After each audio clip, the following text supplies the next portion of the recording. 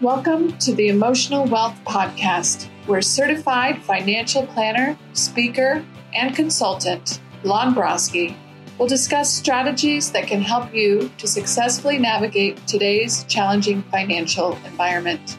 And using emotional discipline and focus, you'll discover how he educates his clients to stay on track with their financial goals. Now here's Lon.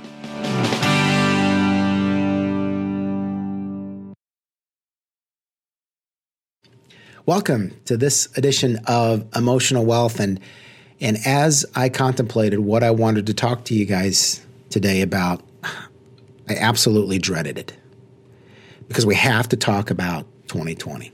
I didn't want to, but it's almost like we have to, right, at this point, because we all know what 2020 was, okay? 2020 was a Band-Aid that got ripped off of a fresh flesh wound. Okay, especially if a hairy leg, let's say, okay, and you get a wound on it, you put that Band-Aid on. When that Band-Aid comes off, it hurts almost as worse as the wound did. Well, that's what 2020 was. 2020 was a Band-Aid getting ripped off of a hairy leg. Now, I want to take a step back. I want to go to December of 2019, and I want you to pretend for a minute. So close your eyes and pretend we're having a conversation about your investment potential for 2020. And I said, okay, imagine this. I got my little crystal ball here. So this is what's going to happen in 2020, Mr. and Mrs. Investor. 2020 is going to see a pandemic, the likes of which we have never, ever experienced. The economy is going to come to a screeching halt. Everything is going to be shut down. You're not going to be able to buy toilet paper. And oh, by the way, that's going to last throughout the whole entire year. And let's just add a degree of social unrest to where there is across the United States and the major cities are experiencing massive amounts of social unrest. And oh, just to add a little salt in the wound, we're going to have a presidential election that's going to be very contentious. That's going to split families and friendships into two. And that the election will not be decided in 2020. Even though we're going to vote in November, it won't be decided in 2020. It's going to drag into 2021. If I told you all three of those things, and I said, now's the time to put money in, you would have looked at me like I had a third eye, right? You would have looked at me like I was a cyclops. You'd have said there's absolutely zero chance of you getting me to invest for my future in that environment. And on December 31st of 2019, the S&P 500 stood at 3230. And on December 31st of 2020, the S&P was at 3756. Despite all of those things I just told you, the S&P 500 went from 3230 to 3756. That's 16.3% total return with reinvested dividends, according to Barron's Magazine. 16.3% after all of that. Wow. There's no way you could have convinced me in December, knowing that was going to happen, that it would be a great environment for investors. Why was it a good year for investors? Well, that's a multitude of different reasons. And I'm not here to engage with you on why that may be, because that's just speculation. You know, at the beginning of the year, when these epidemiologists were giving these frightful numbers that we were all scared of, and they're modeling and giving us their opinion as to how many millions were going to die and how many hundreds of millions were going to be infected, that was scary. But I also think that last year provided investors with three great lessons. 2020 is a microcosm of the bigger issue of these very important lessons that we should never, ever forget. By the way, these lessons, as I give them to you, are not in any sort of order. Okay, there's not one that's more important than the other, but they're all equally important. Okay, but the first lesson I want you to take away from 2020 as an investor is that at their most dramatic turning points, the economy can't be forecast and the markets can't be timed. 2020 proved that, right? Again, I give financial advice for a living. I certainly didn't know that the equity markets were going to rebound that quickly. Now, I should have. Looking back at that time, I should have recognized that the equity markets are just exactly like a rubber band, right? When you take that rubber band and you pull it just back a little bit and you let it go, it's not going to go very far. But if you take that rubber band and, man, you stretch that sucker all the way back and you let it go, it's going to fly across the room. Equity markets are exact same principle. But you can't forecast that. You can't time the markets. 2020 proved that. It's about developing that long-term plan and sticking to it. And it's about acting versus reacting. Acting being that you're developing the long-term plan, you're developing your asset allocation plan, you know how it's going to perform in good times and bads, and sticking to that plan. And not causing a reaction when the market drops 34% in 33 days. Because had you panicked and sold out, that would absolutely have been the worst thing you could have done for your financial goals. Because the markets and the equity markets rebounded so quickly. But once again, having that plan in place demonstrated its enduring value to investors. Having that long-term focus. And 12 months is not long-term in terms of investments. Second most important lesson, probably, that I think anyway investors should be thinking about or have learned from 2020 is that it doesn't matter the media outlet, doesn't matter the market pundit, doesn't matter your buddy or your neighbor who's an armchair stock market guru, that there was no way to predict the rapid rebound that we saw. And that it was an even bigger mistake to do a 10-count TKO on the American economy and the great businesses of America. 2020 proved that. If you were betting against the American economy, if you were betting against the great American companies, you lost.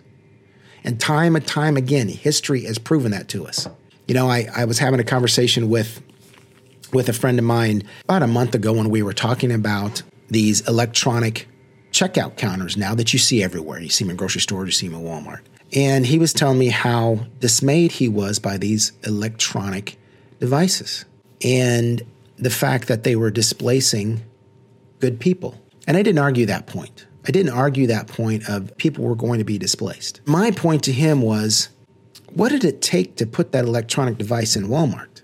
Yes, it's displacing a checker, but are you thinking about the small manufacturing firm, say in Nebraska, that makes insulation for electrical wiring? And because all these machines are going into Walmart stores across the nation, that small manufacturing firm that hires 25 people is busier than ever. And now they have to add on a second and third shift to get all these machines out.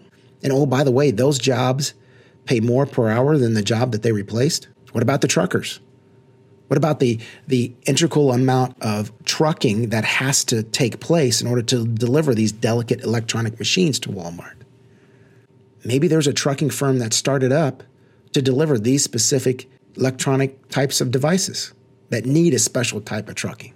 Oh, and what about the software engineers that now makes the software that goes into these devices? Now they have to hire many more engineers to run the software that's required and to run through the updates that, oh, by the way, pay a lot more than that checking position paid.